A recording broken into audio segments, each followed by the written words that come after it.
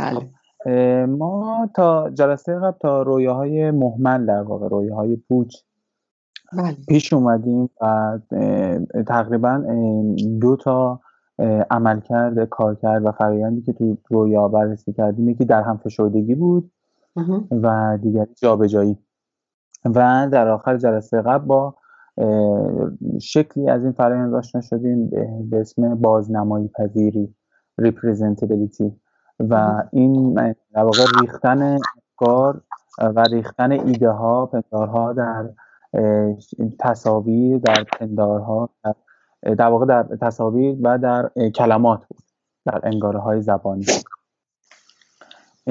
تا اینجا خب پیش میاد فروید و تقریبا یک دور کامل کرده، فقط یک مورد، یک فرایند رو نگفته که در ادامه باهاش برمی‌گردیم. رویاهای مهمل یه بازگشتی است از اینجای کتاب تقریبا، که فروید انگار داره یک دور مرور میکنه دوباره. خیلی تو این کتاب به این شکل برخورد میکنیم که فروید انگار داره بازخوانی میکنه متونی که ابتدا نوشته، یک متن هی بازخوانی میشه این نکات. این نکته‌ای که دوباره داره باز میگرده و میخوندش، این جاهایی که خیلی اعتراض میشه به اینکه پوچ رویاها معنایی نداره، خیلی رویا هستن بی معنا، و با وجود اینکه بارها فروید هم بهش پرداخته، باز ما تو صحبت روزمره یا کسایی که حتی به گوششون روانشناسی و تفسیر رویا خورده، من یه صدا میاد ببندم اگه میشه.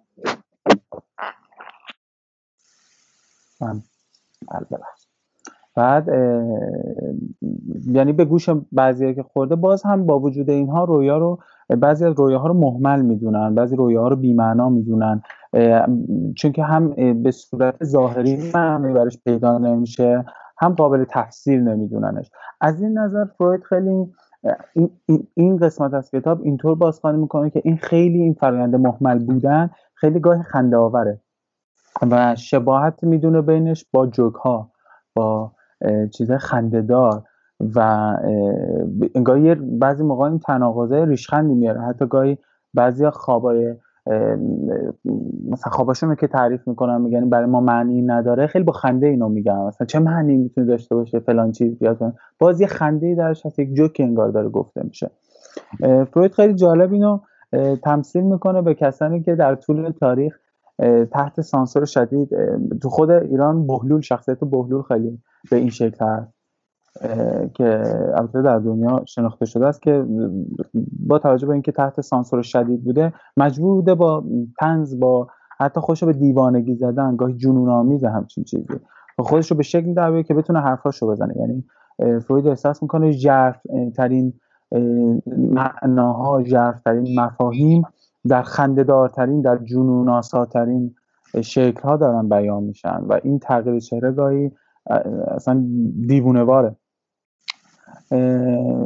چند تا مثال هم از این موضوع میاره. اما پیشتر جلوتر که میره توی این موضوع، به یک عامل چهارمی انگار فروید برخورده، چیزی جدا از اون سه فرآیند گذشته که انگار توی همین رویاهای مهمل به این بعد، چیزی که بهش بازنگری دوباره یا تجدید نظر ثانوی در واقع ترجمه شده، ترجمه شیوارویگریان. این چیزی هست که انگار با تار و پود این چیزی که ریخته شده رو جمع میکنه. فروید احساس میکنه گاهی عدم حضور این تجدید نظر ثانوی باعث یک مهمل بودن، تصور مهمل در مورد رویاها میشه. البته بازم مثال زیادی میاره فروید تو این بخش که صحبت میکنه از اینکه این رویاها مهمل نیستن، قضایاشون متفاوته. بازنگری ثانویه رو این چنین میدونه که ما انگار این برداشت که من داشتم، انگار ما داریم از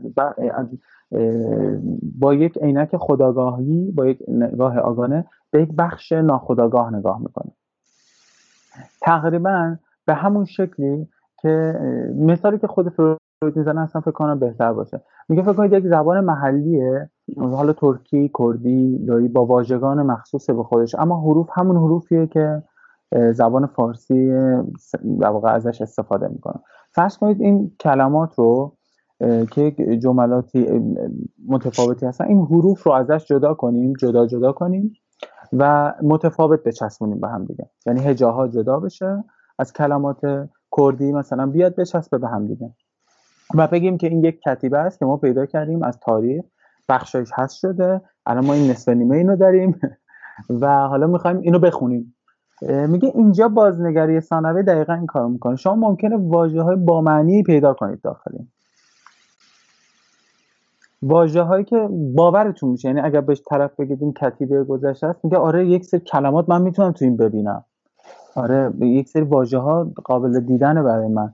و اگر شکم بکنی یه ذره ته ذهنش که مثلا چرا پس اینجا غلط چرا اینجا غلط، میگه حتما تو ته تاریخی مثلا برگشته. بازنگری ثانویه رو به این شکل میبینم.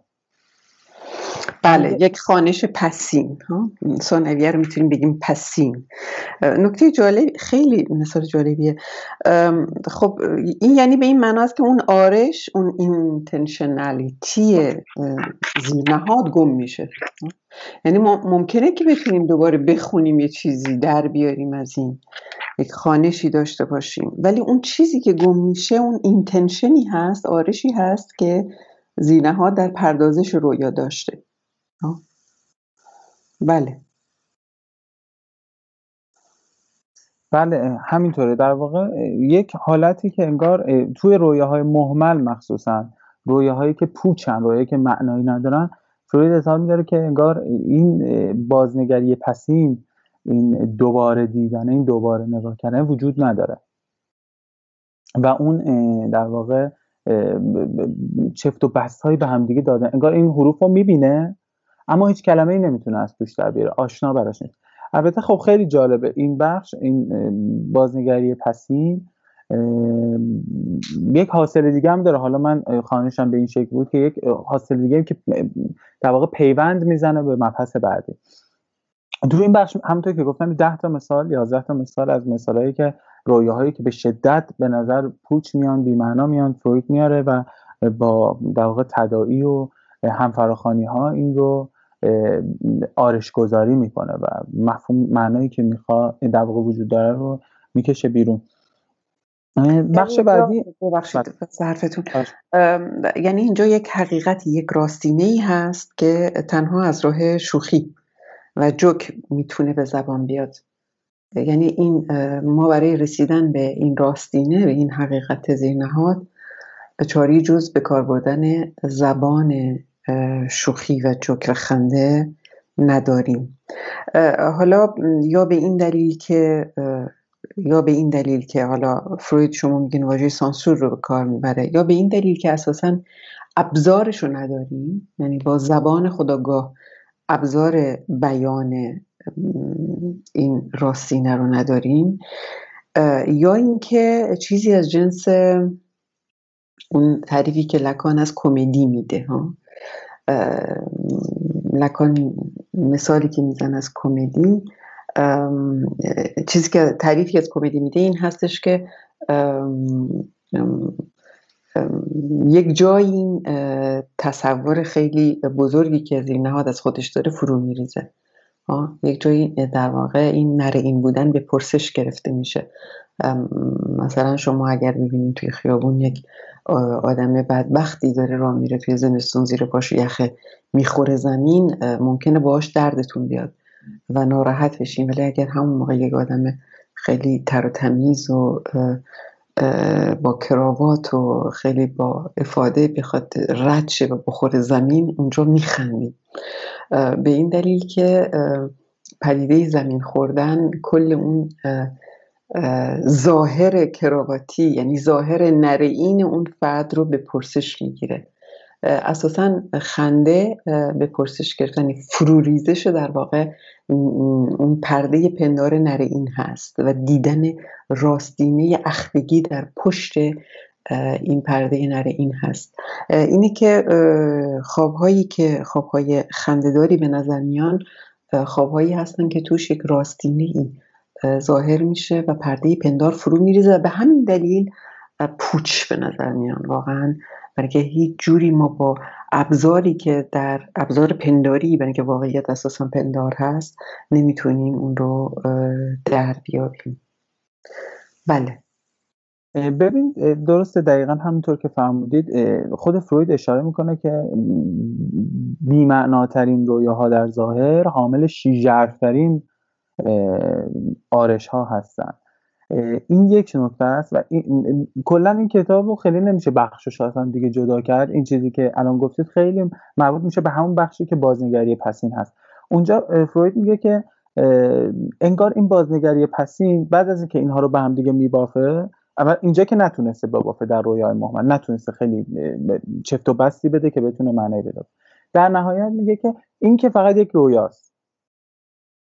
ببین اگه با ساختار جوک اینو در واقع داشته باشیم خیلی جالب به نظر میاد. صداتون نداره، خیلی جالب به نظر میاد. این تنها یه جوکه، ما فقط یه جوک گفتیم. بله. بود اتفاقا من یه جوک هم موقع خاطرم اومد داشتم اینو میخوندن، یا آقای مانور میره. خب مانور همیشه یک چیزی که آمادگیه برای یک عملیات، توی مانور چترش باز نمیشه، فقط داره میاد پایین، خیلی میخنده و اینا، میگه به بغل دستی میگه خوب شد که مانور بود. یعنی این چیزی که میخواد اینو کوچیک کنه، انگار میخواد این معنای، یعنی انتهای یک رویا میگه فقط این یک رویا بود. و این تو اتفاقا هم تو اون بخش هم تو افکت در رویا، سوهش در رویا خیلی جالبه. این میگه که فروید میگه که همه چیز در رویا جاش عوض میشه، شکل دچار فرایند میشه، فقط تنها چیزی که سر جاش باقی میمونه افکت ها هستن. ما با سوهش ها مواجه هستیم، با اینکه این فرد میگه که خوب شد که فقط یک رویا بود، اما شادی رو در رویا همون گونه حس میکنه، یعنی مثل یک مانور انگار همون گونه حس میکنه که در واقعیت هم همون رو حس کرده. غم رو همون قدر در واقع سوهش داره که در همون اتفاق داشته. در واقع میگه که اگه من در خیالم، خود فروید میگه اگه من در خیالم از یک چیزی میترسم، در خیالم تصور میکنم که از دزد دریایی میترسم، دزد دریایی خیاله ولی ترس من واقعیه، ترس من حقیقت داره. این خب خیلی جالبه که میگه حتی مثلا مثالی هم که میزنه جلوتر از همون خانومی هست که مرگ خواهرزادش رو به رویا میبینه و هیچ غمی درش نیست، چون و شادی اصلا درش هست. میگه ببینید این افکت ثابت مونده، چون که این افکت متعلق به این نیست، این سوهش متعلق به دیدار معشوقه و همه چیز اینجا تغییر پیدا کرده. اتفاقا انگار با همین سرنخه ما آرشگزاری میکنیم، با همین دقیقاً موقعی که کار میکنیم، داریم روی یک رویا کار میکنیم، خیلی مهمه که بپرسیم از مراجعمون که چه احساسی داشتی تو اون لحظه. بله. و همه چیز دچار جابجایی، دچار جانشینی، همنشینی، همه فرآیندها بازنمایی و بازنگری میشه به جز افکت‌ها و ما با اونا سر و کار داریم. فروید خیلی به این اشاره داره و چند تا مثال هم میاره که همین که در مورد در واقع همون خانومی که در خواب خواهرزاده رو میبینه و چند مثال دیگه که تو کتاب خیلی زیادتر بوده. باز من اینجا یه ذره سریعتر ازش عبور میکنم چون که بخشایی هست که باز برمیگردیم به این بخش. ما یه بخشی جلوتر داشتیم همین بازنگری پسین که این دوتا رو باز مرور میکنیم همزمان. ببینید تو بازنگری پسین همین بافت افکت ها و بافت سوهش ها و رویاهای بیهوده رو کنار هم قرار میده و فروید این جمله این فقط یک خواب است رو در انتها قرار میده.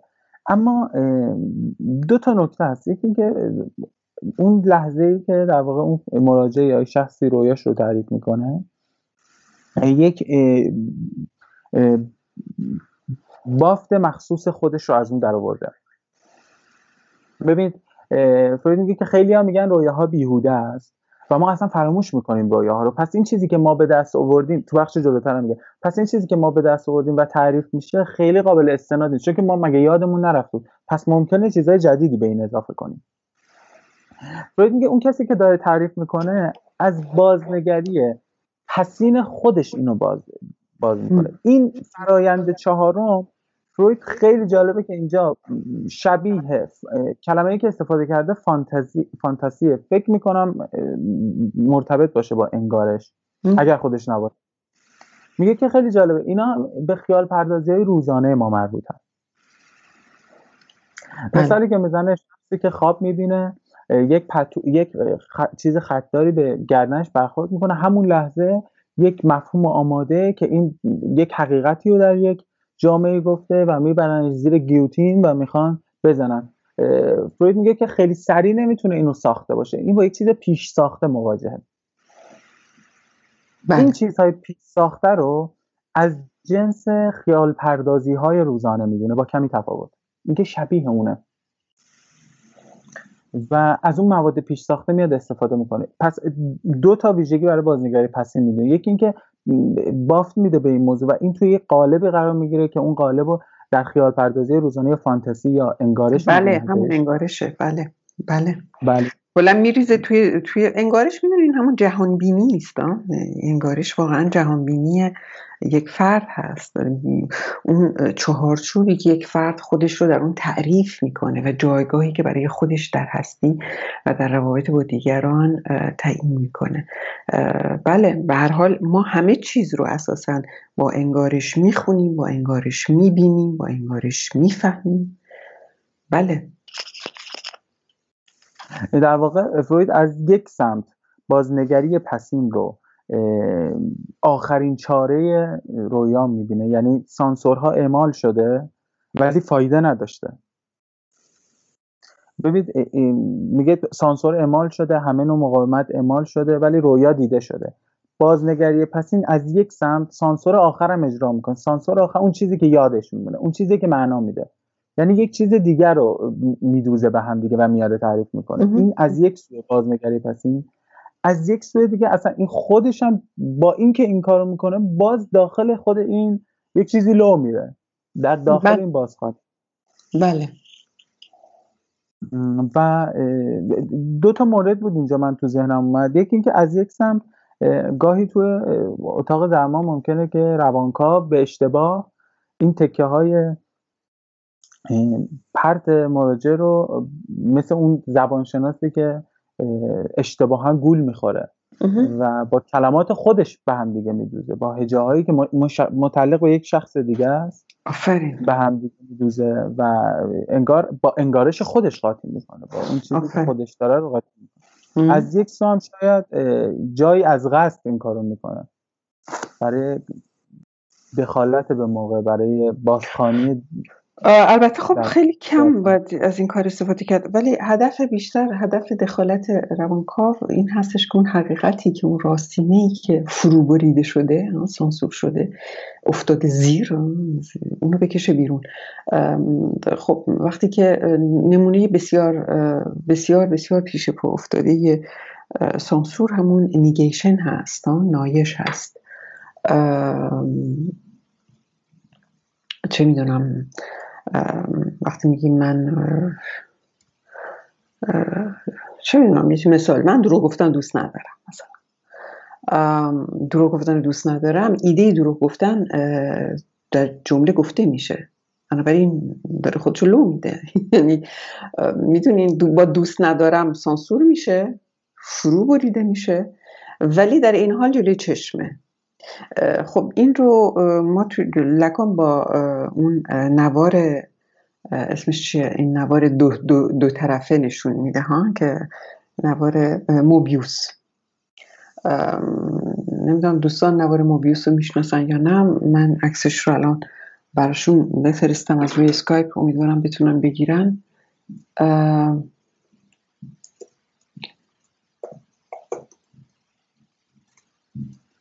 یک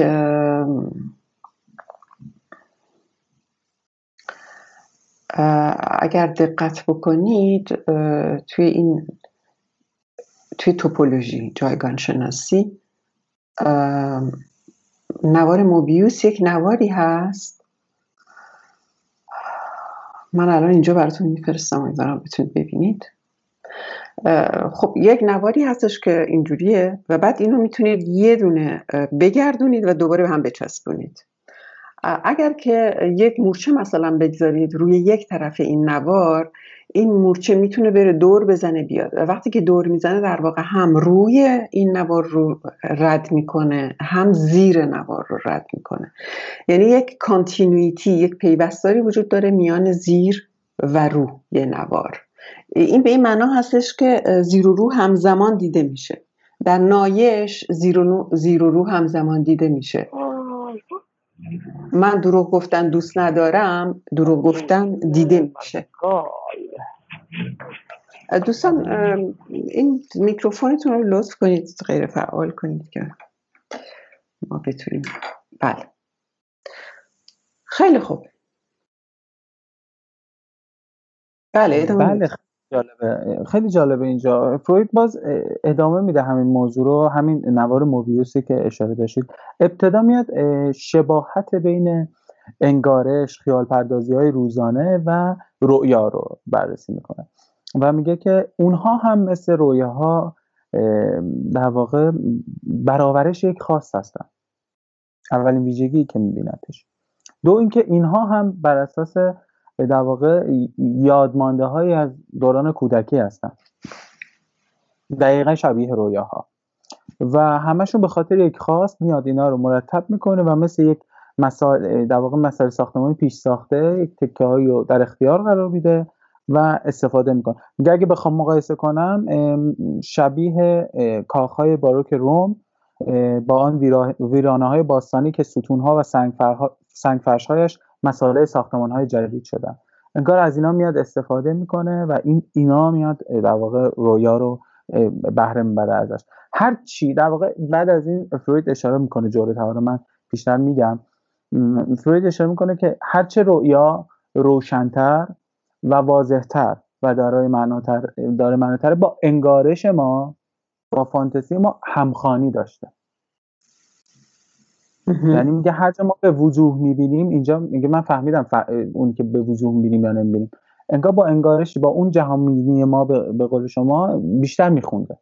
در همین واضح چه این جمله رو با طلا نوشت زد به دیوار که همیشه جلوی چشم ما باشه. واقعا ما تنها با انگارشمون میفهمیم همه چیز رو ها. همه چیز رو باید بریزیم توی ظرف انگارشمون تا برامون قابل فهم باشه. خاطر همین هستش که لکان میگه که روانکاو نباید بفهمه. ما نباید بفهمیم، باید به ساختار زبان گوش بدیم. اونجایی که مثلا مراجع میگه که من چه میدونم مامانم برده بابا مرده دارم گریه میکنم، با یک نایش روبرو هستیم. این مرده روی صحنه است و گریه میکنم فروبارشه، ولی هر دوتاش دیده میشه روی این نوار موبیوس. ما باید مثل نوار موبیوس گوش بدیم، یعنی نوار موبیوس رو همیشه جلوی چشممون داشته باشیم وقتی که داریم گوش میدیم به مراجع. و اگر مراجع رو زیاد بفهمیم واقعا به این معناست که داریم از غربال انگارش خودمون ردش میکنیم حرفا رو. بله مثالی که فروید بعدش دقیقا بعد از این صحبت ها میاره اینه که یک فردی یک فیلمی بازی کرده، یا یک تئاتری رو کارگردانی کرده، کارگردان یک تئاتری بوده، تمام مدت خب با اینا تمرین کرده، چند بار این اجرا رو دیده از پیش. روز اجرا که میخواد بره ببینه، بین تماشاگر رو میخواد این بار بشینه، میره بین تماشاگر میشه و خستگی خوابش میبره. همون ابتدای نمایش 5 پرده نمایش وقتی بیدار میشه و تموم میشه به هوش میاد انگار همه رو دیده. خب در واقع همین ساختاری که آماده است همین در رویا اتفاق میفته همزمان و نیازی اصلا نیست که این بیدار باشه ببینه. یک مثالی میزنه از این که حتی فروید به این اشاره میکنه جلوتر، خیلی جالبه، که این در بیداری هم به همین شکله. در واقع این صحبتی که در بیداری هم فرد اون چیزی که جز انگارشش باشه، انگار جز در اون قالبش باشه رو نمیبینه و نمیشنوه. به خاطر همین همیشه وقتی عیبای دیگران رو میبینیم یه ذره باید دقت بکنیم به این که چی رو داریم میبینیم. خب و فیلم ها مثلا کسایی که فیلم نگاه میکنن، آدمای حرفه‌ای که اهل کار فیلم هستن به شکل حرفه‌ای فیلم نگاه میکنن، هیچ وقت یک بار فیلم رو نگاه نمیکنن، همیشه یک فیلم رو چند بار نگاه میکنن برای اینکه هر بار متوجه میشن که یه جایشون جور که دلشون میخواسته دیدن. بله دقیقا همینطوره. حالا فروید یه اشاره هم اینجا داره که اصلا این عامل چهارم خیلی برای فروید دیگه جدی میشه، این انگارش، این هسته انگارشی رویا که حالا متوجه شده که خیلی بین بیداری و رویا مشترکه. میگه اصلا این خودش عامل سانسوره و چه ارتباطی با در هم فشردگی و جابجایی داره. میگه یک نظریه اینه که به نظر میرسه خود انگارش شامل جابجایی و فرایند تراکم هم در هم فشردگی میشه یا نه. این ساخت انگارش، این چیزای پیش ساخته خودش شامل در هم فشردگی، جابجایی یا بازنمایی میشه. خودش از این جنسه، یکی از این جنسه. اینه یک رویای کوچک تشبیهی که میکنه. یا از طرف دیگه میتونیم بگیم که نه، این میاد مثل همون نگاهی که اول داشتیم، میاد خودش بعد از اینها قرار میگه به هر حال من متوجه شدم که غیر از این دو حالت نمیتونه باشه و نظرش حالا بیشتر رو در واقع اولیه هست که میخواد یک نظمی برقرار کنه ابتدا، یک خب دوتاش هم دیگر تکمیل میکنن. یعنی انگارش با این فرایندها سازوکارها شکل گرفته، به وجود آمده، جا افتاده و الان داره از کار کردش رو داره کار میکنه. در واقع دستگاهی است که دستگاه پرسپشن ما رو در واقع به وجود آورده. بله. اینجا همون جایی که خیلی جالب بود برای من، که جذاب ترین بخش کتاب بود، فروید میگه خیلی جالبه، اندیشه بیداری ما همیشه در مقابل چیزهایی که دریافت میکنه، تمام چیزهایی که دریافت میکنه، دنبال یک نظم برقرار کردنه، یک سری روابط و آن را با انتظارات ما از یک کل قابل درک هماهنگ کنه، میاد اینو بچینه تو یک قالب. که در واقع ما این کارو خیلی زیاد افراطی انجام میدیم، نه خیلی ساده، خیلی افراطی این کارو انجام میدیم. اگر یک نفر خبره و زرنگ پیدا بشه اینجا، خیلی زبل باشه، میتونه با ساخت الگوی قابل برداشت از برداشت حسی ما خیلی راحت اشتباهات عجیبی برای ما ایجاد کنه و ما رو گول بزنه. این نکته خیلی جالب میشه وقتی یه مثال خیلی قشنگ میزنه. میگه در یه مجلس، حین صحنه علنی مجلس، بمب منفجر میشه. گوینده پشت داشته سخنرانی میکرده، میگه جلسه ادامه داره. چند نفر که تو این جلسه حاضر بودن، خب جلسه سر آروم میگیره و از اون ترسه میشه. یکی دو نفر، چند نفر اصلا نمیترسن. یک نفر که اینا بوده که اولین بار اصلا تو مجلسه، بهش میگن که چرا مثلا نترسیدی؟ میگه من فکر میکردم این روال مجلسی که وسط صحبت بعضی موقع که صحبت خیلی مهمه تیر هوایی مثلا میزنن. بله. و جالبه مثلا به یکی دیگه میگه که مثلا اون یکی میگن خب تو که قبلا هم اومدی و مثلا قبلا هم اینو شنیدی که مثلا اینجوری بوده. میگه من فکر کنم سخنرانی که قبلا اومدم خوب نبوده که شلیک نکردن بمب رو، این خیلی گیرا و مثلا خیلی خوب بوده، اینا بمب شلیک کردن. خیلی اصلا از یک بخش خیلی خنده‌دار برای بخش خیلی وحشتناکه. فروید میگه از اینجا به بعد فرق دروغ و حقیقت برای ما فاصله گرفته میشه. یعنی ما نمیدونیم داریم میبینیم واقعا این چیزی که داریم دریافت میکنیم، واقعا داریم اینو دریافت میکنیم یا از این گولا خوردیم. بله. با یک جمله، یعنی اون کسی که یعنی اون یک در واقع در فرانسه بوده این داستانی که فروید تعریف میکنه و یک آنارشیست خیلی برنامه ریخته بوده برای این قضیه.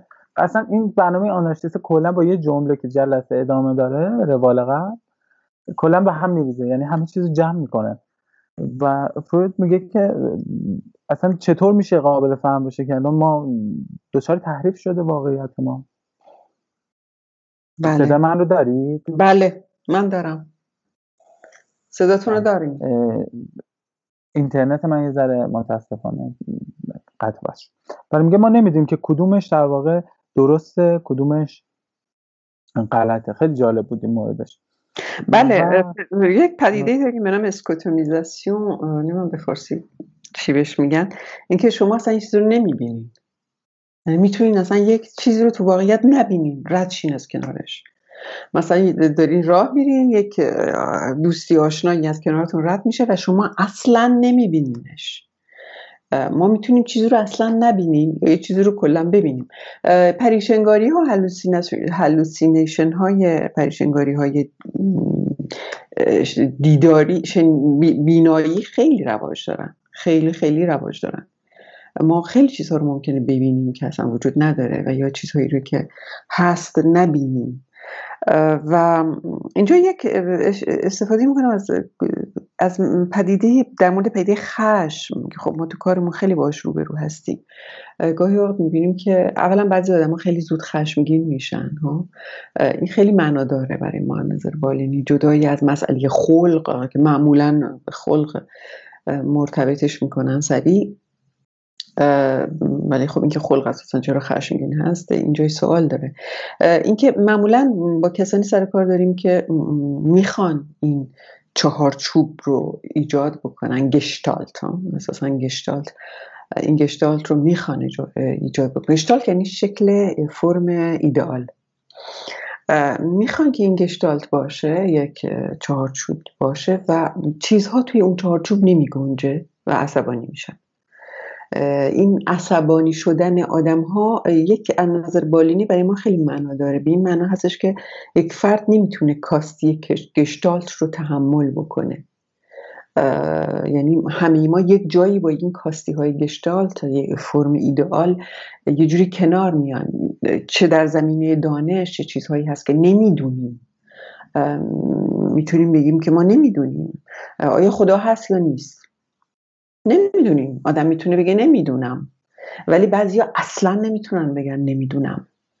یعنی اگر بگن نمیدونم فرو میریزه کل دستگاه روانیشون. این خیلی معنا داره ها. بله، ادامه بدیم. این جمع آوری در واقع، این بازنگری این چنینی، این در واقع انگارشی که میاد به رویا یک قالبی میده، یک فرمی میده. گاهی فروید میگه که گاهی این انگارشه خیلی دم دسته، مثل که بچه‌هایی که خونه رو به هم ریخته کردن، حالا مامان بابایی داره سر میرسه. من خودم این مثال رو دیدم، این چیزش کردم، بذار با بافت خودمون یکسانش کردم. میگه مثلا بچه‌مون که کتری رو بخواد بذاره تو جای رخت خوابا، جای چه میدونم رو مبلا بده، اون مثلا اون کسی که همراهشه میگه مهم نیست کجا میذاری، فقط یه نظمی بده، این داره میاد فعلا ما یه نظمی داشته باشه اینجا.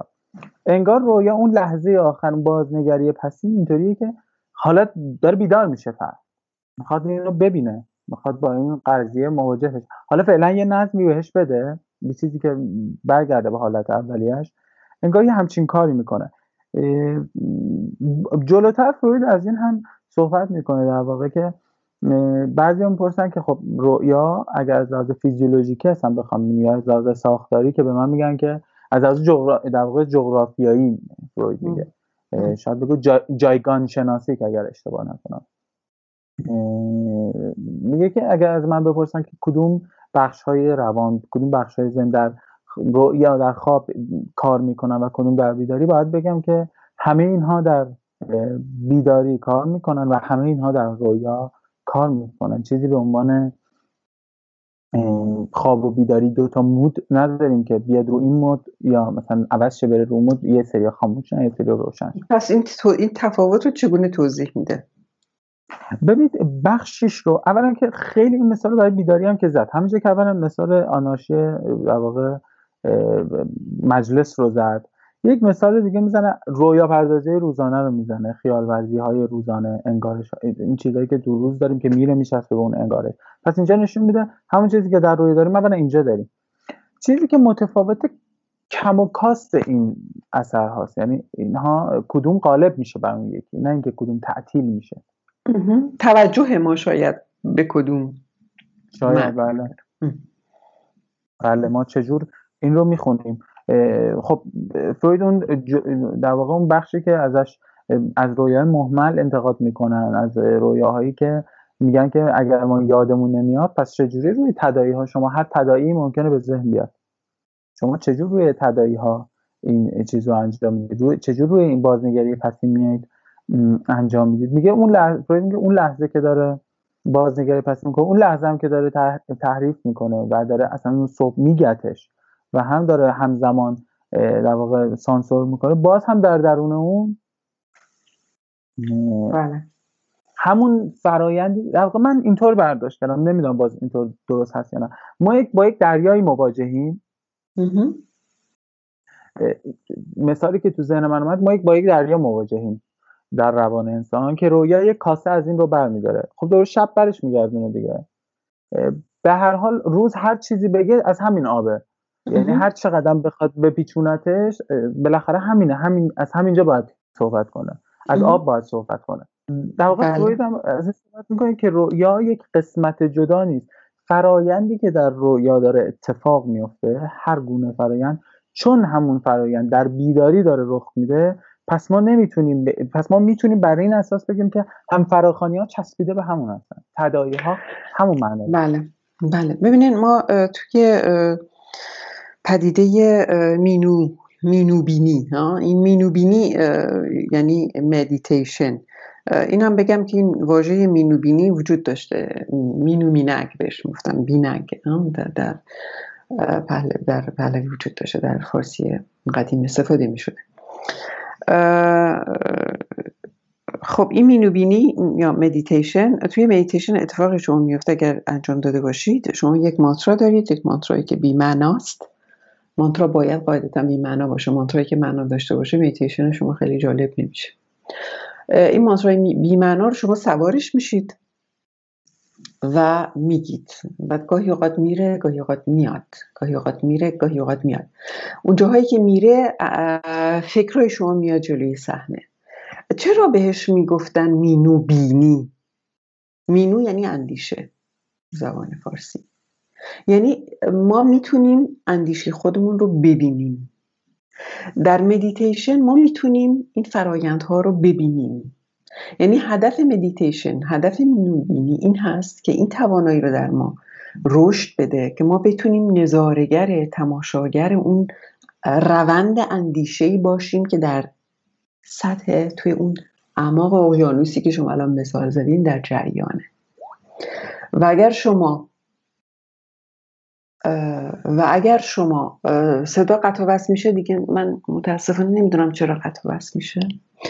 و اگر شما در واقع این مینوبینی رو، تمرین مدیتیشن رو در دراز مدت انجام بدید، کم کم خواهید دید که در طول روز هم در همون حالت مدیتیشن قرار گرفتید.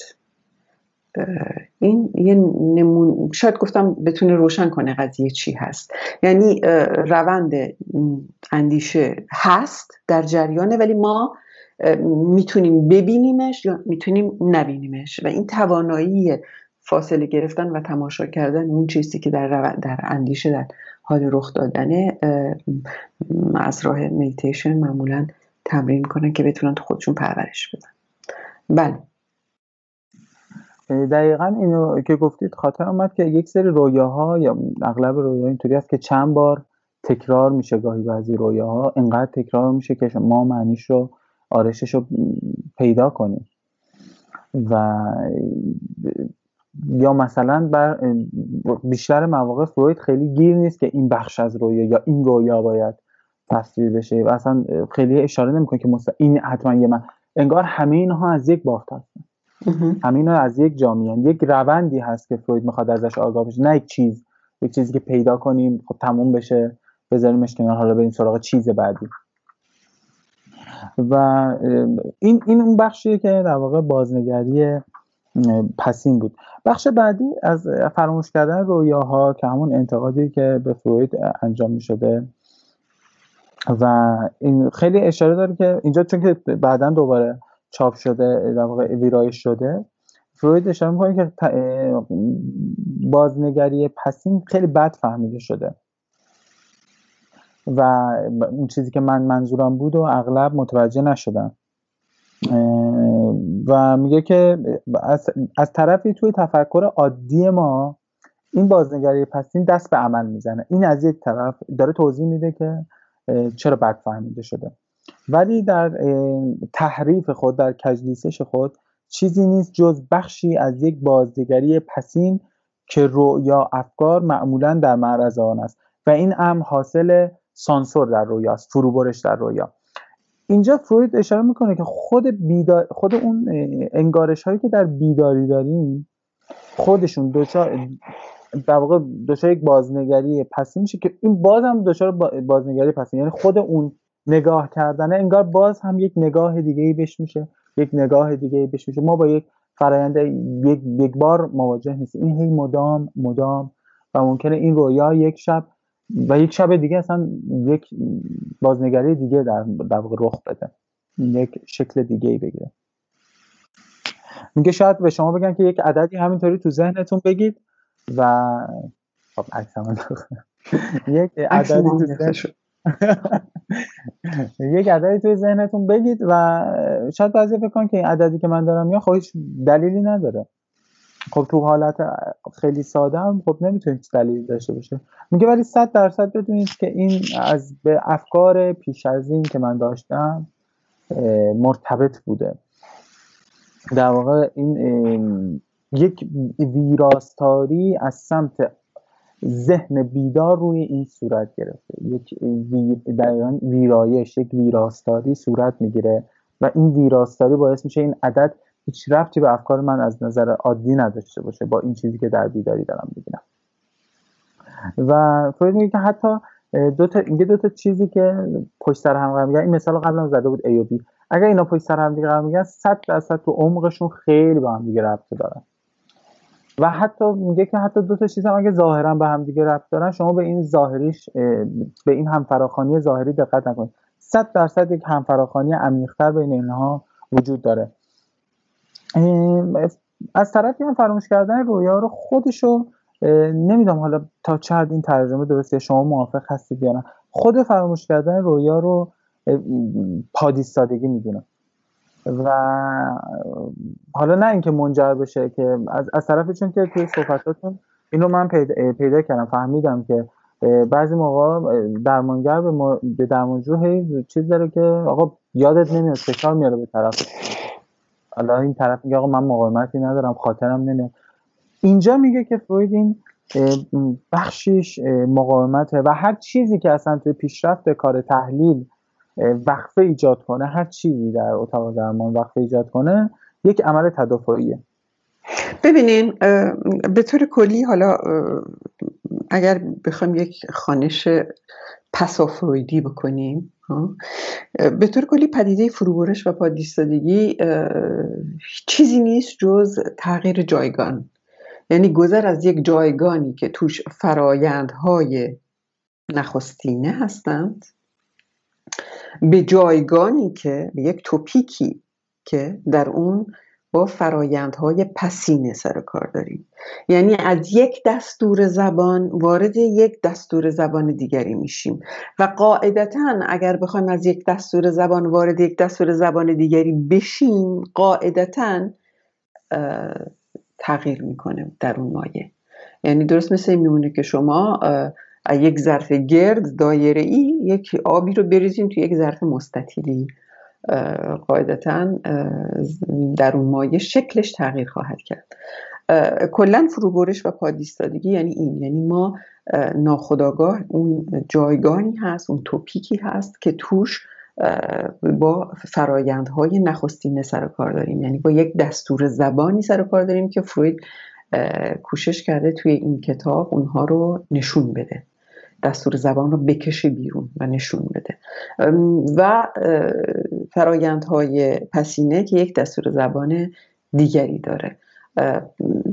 رفتن از یک جایگان به جایگان دیگه به معنای فروبرش و پادیستادگی است. در یک خوانش پسافرویدی خیلی جمع و جور اگر بخوایم بگیم میتونیم اینجوری بگیم قضیه رو.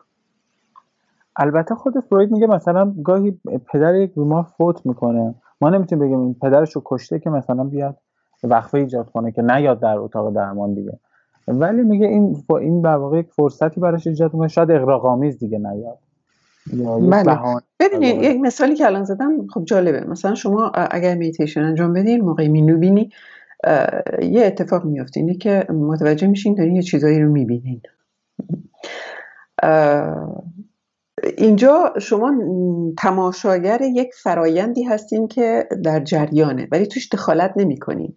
به محض اینکه بخواین توش دخالت بکنین، فروبرش و پادیسادگی رخ داده.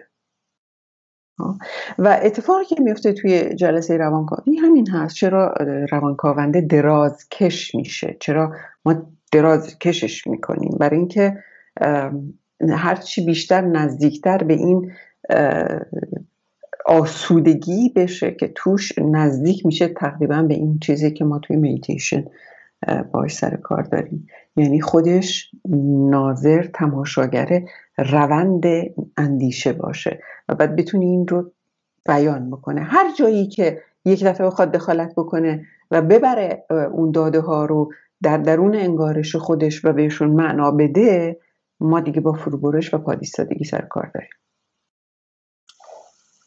بله. البته من تصورم این بود که شاید یک بخشی از این که در واقع مراجع روی کوچ، روی دیوان دراز میکشه، این روی دیوان دراز کشیدن شاید از لحاظ فیزیکی، حداقل از لحاظ فیزیکی خیلی نزدیک به زمان خوابیدنه. خب دقیقاً. بله. خیلی این مقاومت میاد پایین در رویا.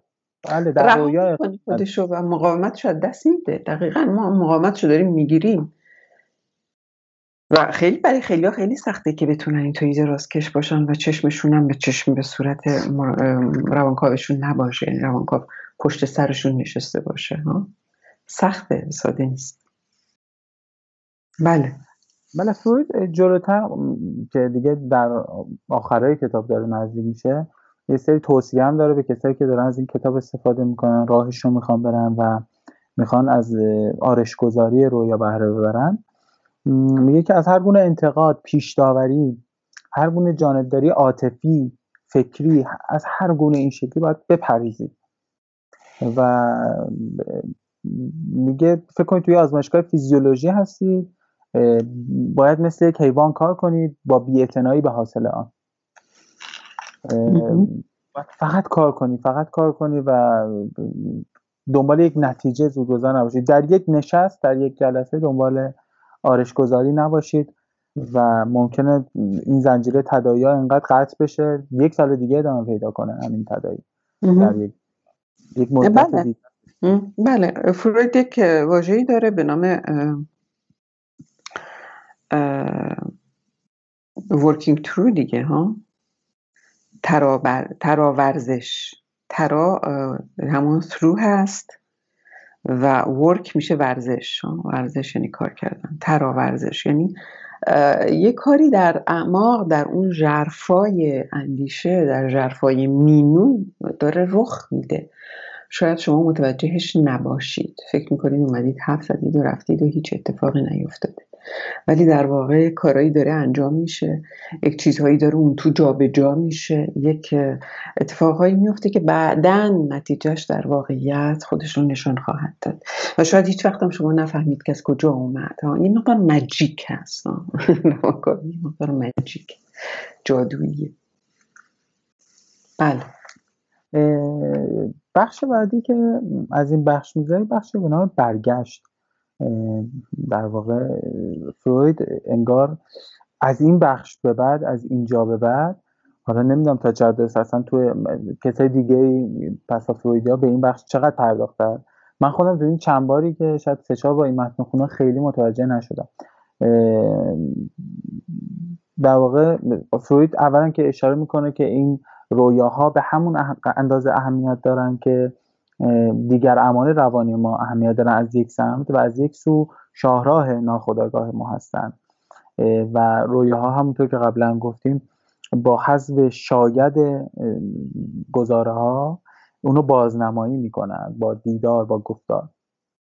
اما چیز مهمی که تو این بخش میخواد بگه اون نموداریه که رسم کرده فروید و از مموری تریس صحبت میکنه، از یک نظمی صحبت میکنه مثل چند تا ذره بین که میگه این چند تا ذره بین رو انگار ما روی یک چیز گرفتیم، همه به اندازه کانون خودشون، به اندازه چیزی که دارن روی اینا قرار میگیرن و از این گذر میکنه در طی ثانیه ها، سالها، ماهها و هر لحظه این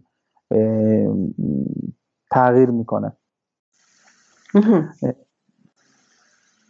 فرایندی که فروید در نظر میگیره این برداشت من هست، این که همونطور که گفتیم میگه که همه چیزایی که در رویا اتفاق میفته در بیداری هم اتفاق میفته، در خواب و رویا، در خواب و بیداری همش یکیه. حالا توجه ما به کدوم بیشتر، اینکه سوالی که پرسیدید و گفتید که شاید توجه ما اینجا بیشتره یا توجه ما اونجا به چه چیز بیشتره چه چیزی کمتره، فروید با این چیز میگه که پردگاه رویا و بیداری متفاوته. اون چیزی که متفاوتشون میکنه اونجایی که داره اجرا میشه، صحنه عملشون متفاوته. وگرنه بله، این صحنه پردگاه همون چیزی هست که بهش میگه توپیک ها. باید دقت بکنیم که واژه توپیک یعنی جای ها. خب ما میگیم جایگان برای اینکه متمایزش کنیم، جداش کنیم از جای. در واقع یک اینستنس هست، یک جایگان، یک جای روانی، یعنی یک جای فیزیولوژیک نیست، یک جای جغرافیایی نیست ها.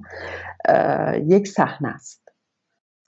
به خاطر همین بهش میگه توپیک و به خاطر همین ما ترجمهش میکنیم به جایگان.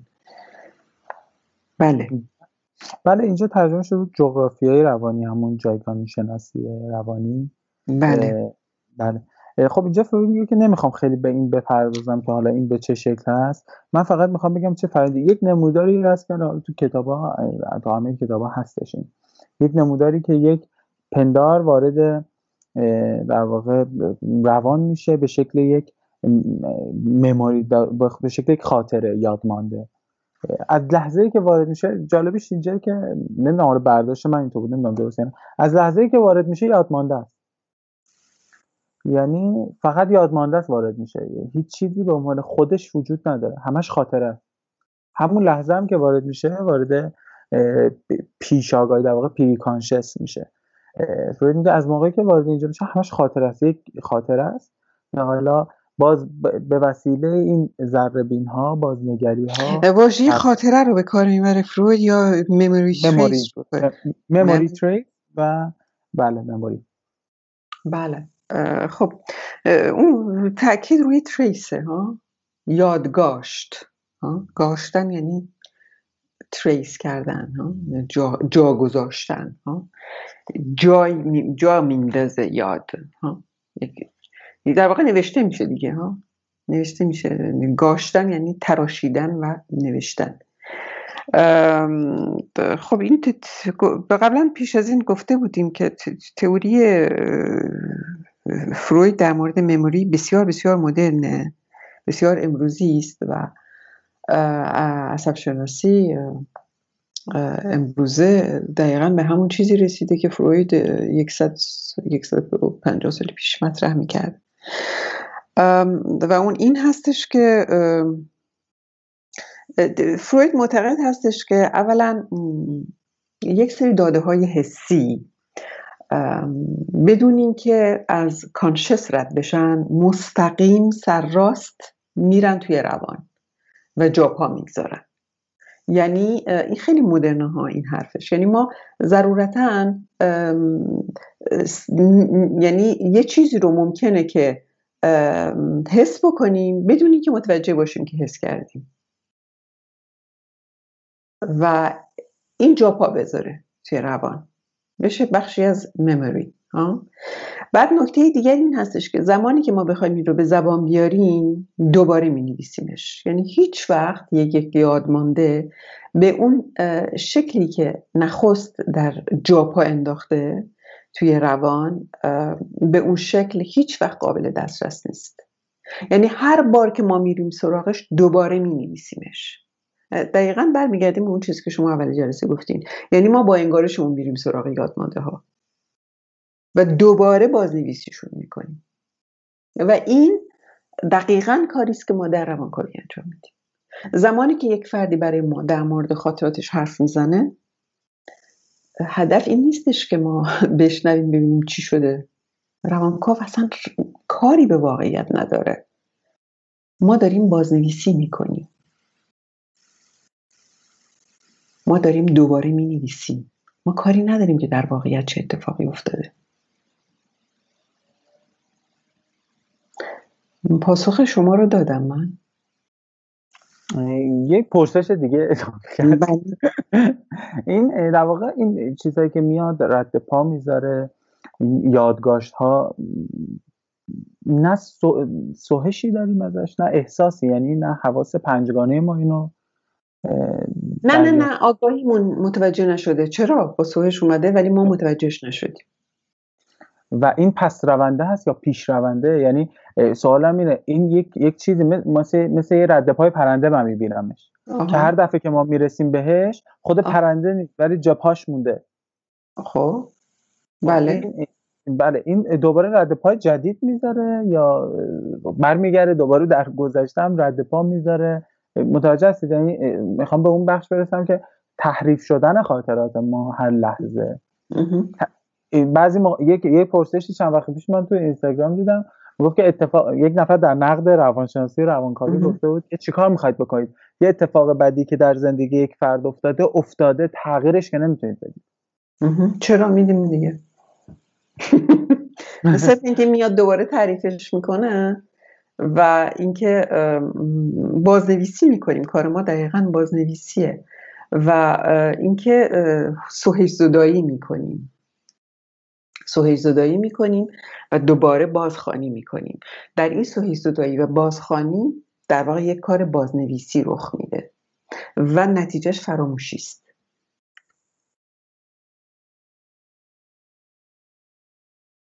این نتیجهش فراموشی هست؟ بله. یعنی کاملا از بین میره. ماجیک.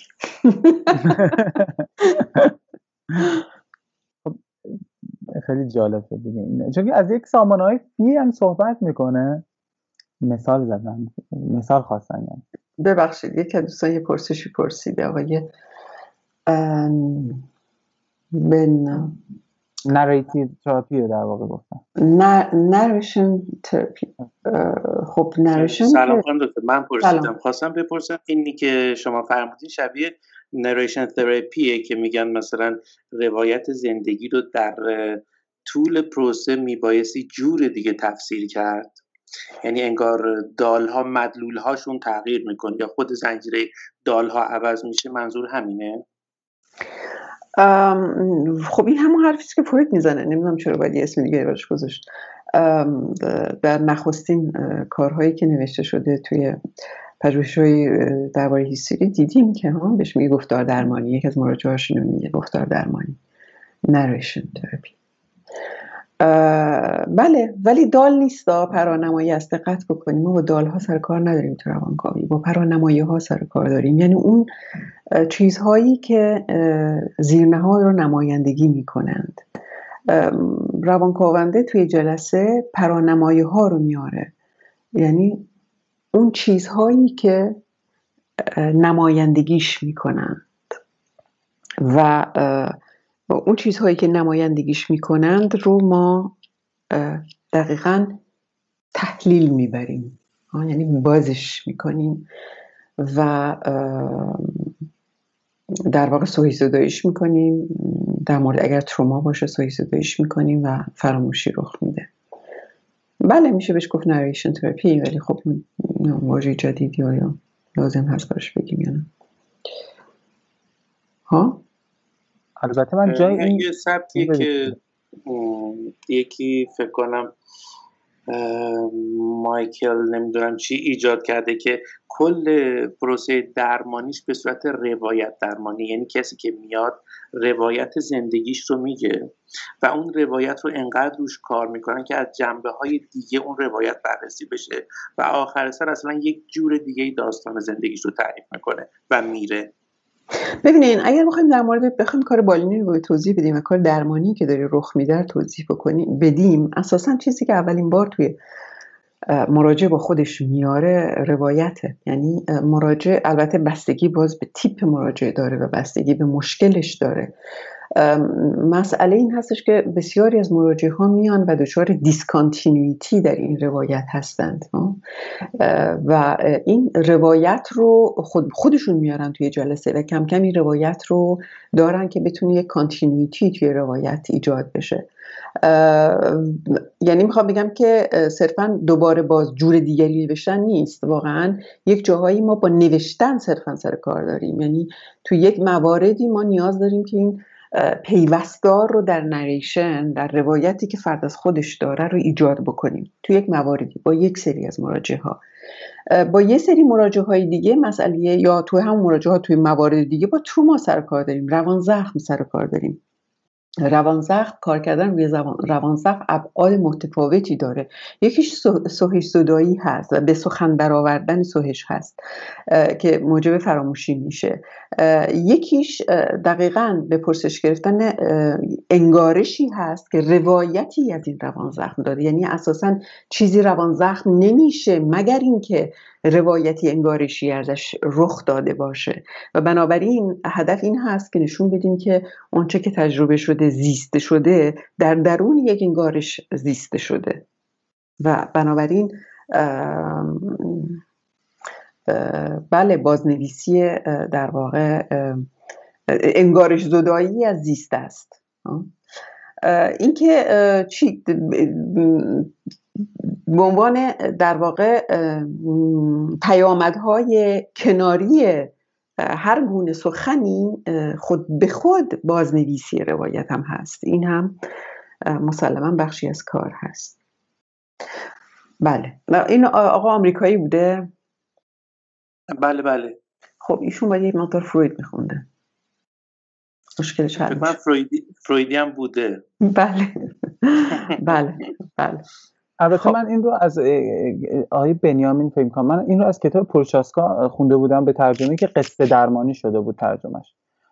فکر کنم تفاوتی که هست در واقع در فروید ما با هجاها کار داریم، اینجا با یک قصه مواجهیم. بله. ولی فروید تمام هجاها، تمام کلمات جدا میشن و همه شسته میشن انگار دوباره. خب ببینین مشکلی که خب ما با روانشناسی آمریکایی داریم دقیقاً مسئله ایگو محور بودن روانشناسی آمریکایی هست دیگه. یعنی اینکه مسئلهش واقعاً پردازش و ساخت یک ایگویی هستش که بتونه چی بگن کمپتان باشه، یعنی کارآمد باشه در نقش اجتماعیش و در رابطه با دیگران. روانکاوی از اینها فراتر میره. روانکاوی اساساً فرارفتن از ایگوست و اگر ما توی اینجا بمونیم یک مشکلی هست. بنابراین ما با یک جاهایی، اونجایی که مثلا من الان براتون مثال زدم، با هدف ایجاد یک پیوستار روایتی هست برای یک مراجع، ما میتونیم با یه مقدار با این نگرش روانشناسی آمریکایی یه مقدار حل کنیم قضیه رو، ولی بعد از اون دیگه نمیکشه. روانشناسی آمریکایی دیگه روانکاوی رو دنبال نمیکنه، چون روانکاوی یه مقدار از این میگذره. بله.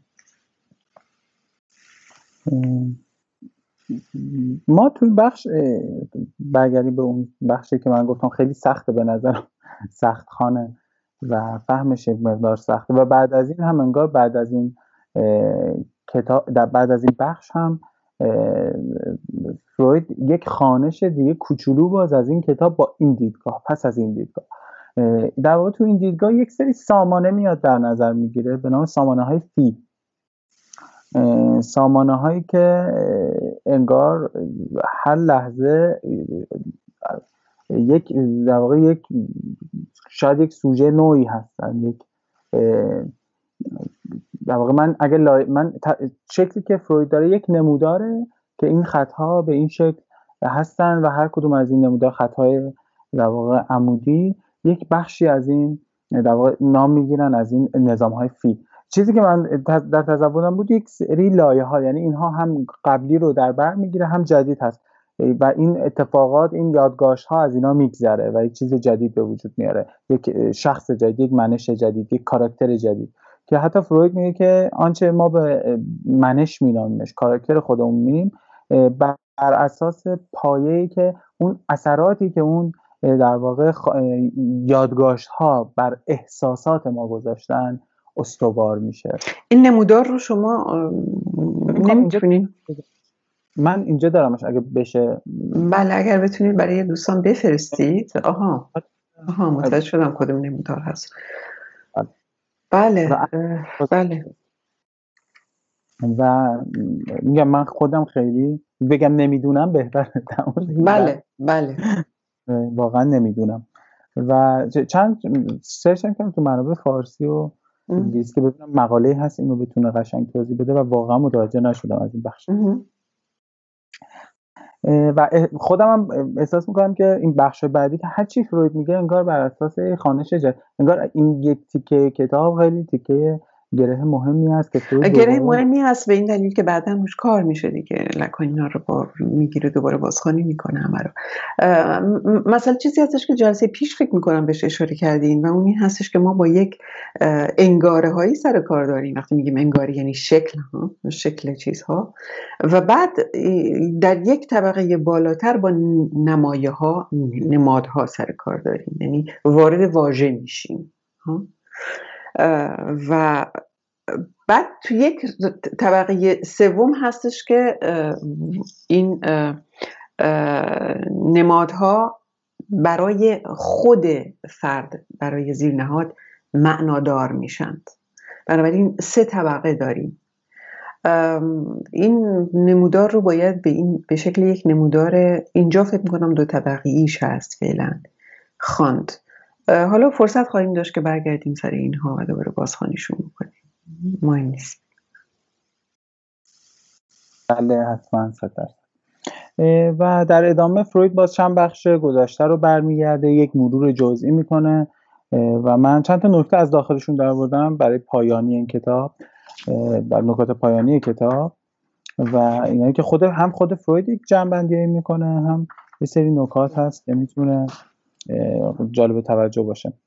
یکی این که ما فرآیندها رو اولا تقسیم بندی کردیم، اما انگار فروید تقسیم بندی که خودش کرده در واقع بازنمایی ریپرزنتیبیلیتی رو جدا از جابجایی و در همفشردگی و در کنار بازنگری پسین قرار میده. 4 تا در واقع فرآیند رو در رویا دخیل میبینه و 5می شاید نمادها باشن که اینجا خیلی استفاده میشن، نمادهایی که همگانی هستن که این رو انگار خود فروید توی همون ریپرزنتیبیلیتی استفاده کرده و در جایی از کتاب هم یک خیلی کوچولو در مورد فرافکنی صحبت میکنه، در مورد فرافکنی که در خود رویا صورت میگیره که این هم قسمت انگار از جابجایی میبینتش.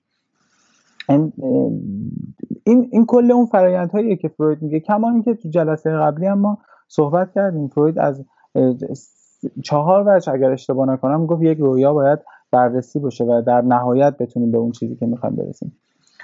یک جمله داره در مورد ناخودآگاه.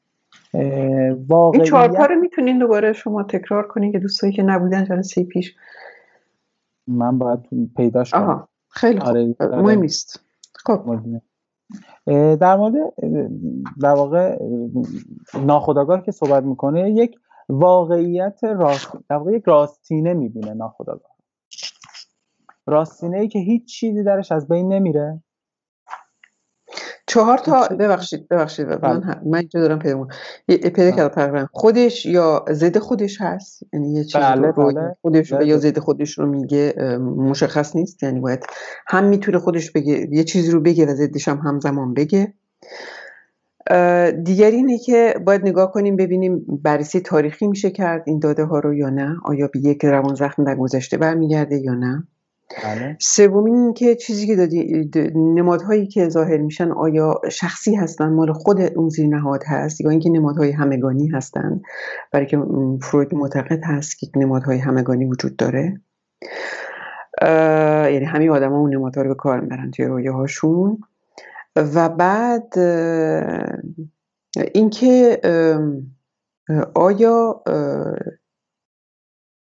نمادها تنها جنبه نمادین دارن یا اینکه به واژگانی که باهاشون بیان میشن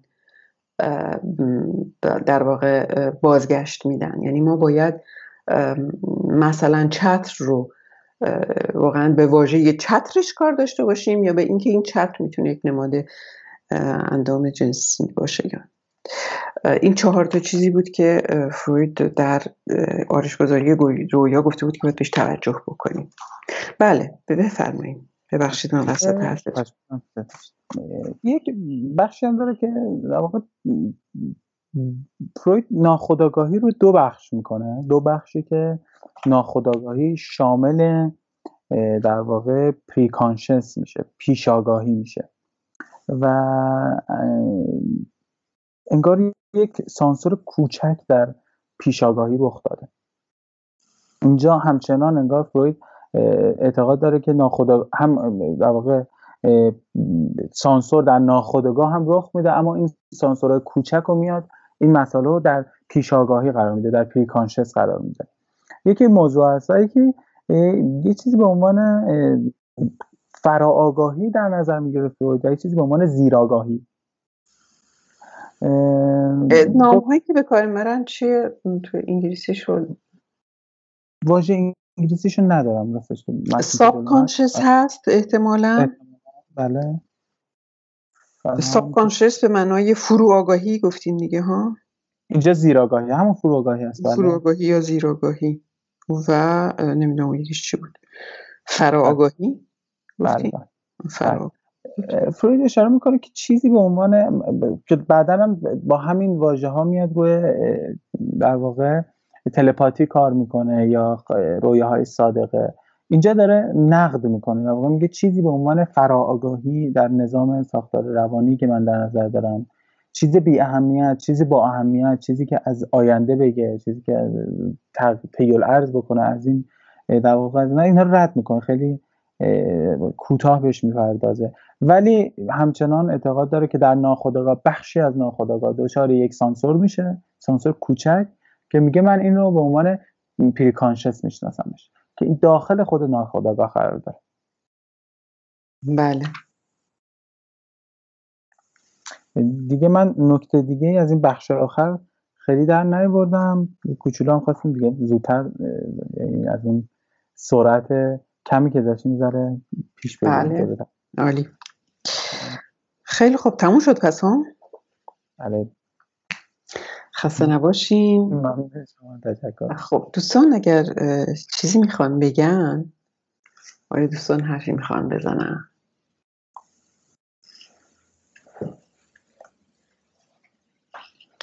نه حرفی ندارن. اگر تفاوت خاصی بین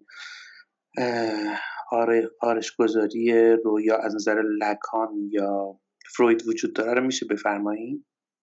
نه تفاوتی وجود نداره، اصلا تفاوتی وجود نداره. باید توجه داشته باشیم که لکان واقعا بیشتر با همون توپیک، با همون جایگاه‌نگاری نخست فرویدی کار داره ها. برای اینکه فروید رو معمولا کارش رو به 2 دوره تقسیم میکنن، توپیک اول و توپیک دوم.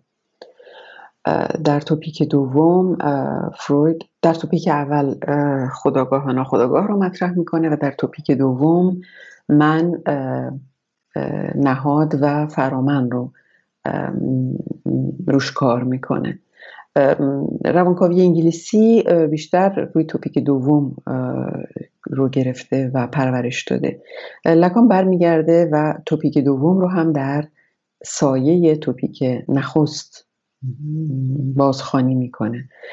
بنابراین بسیار بسیار در واقع کارش اساساً خودش میگه من فرویدی هستم دیگه. نه تفاوتی وجود نداره. برای که باید توجه داشته باشیم که آرشگزاری رویا واقعاً کتابی است که توپیک نخست رو، درها رو به روی توپیک نخست باز میکنه و ما با آرشگزاری رویا وارد توپیک نخست میشیم. نخستیم. ممنون، لطف کردید. خواهش میکنم. من هم یه پرسشی داشتم خانم. بله بفرمایید. این اون 4 تا روشی که فروید گفت، 4 تا نکته، 4 و نکته، بله باید برگردیم نگاه کنیم. خب بیشتر تو مثلا صحبتایی که در واقع در مورد لکان میشه، همین پرسش دوستمون، اینکه بیشتر انگار به اون نکته زبانی پرداخته میشه.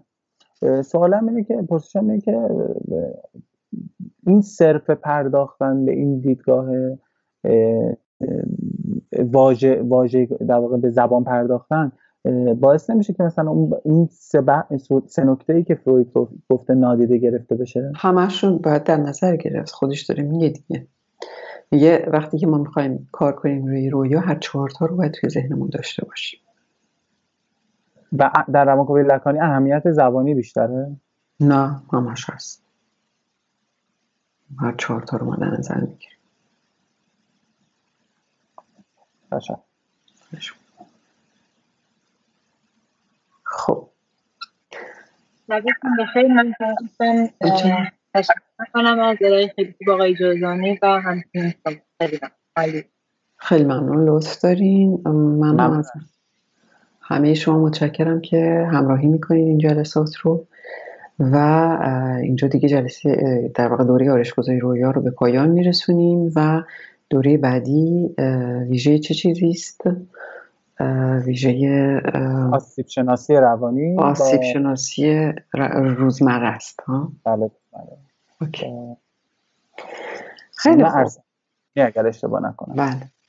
خیلی خوب، پس همگی خسته نباشیم تا جلسه آینده. خدا نگهدار. خسته نباشید.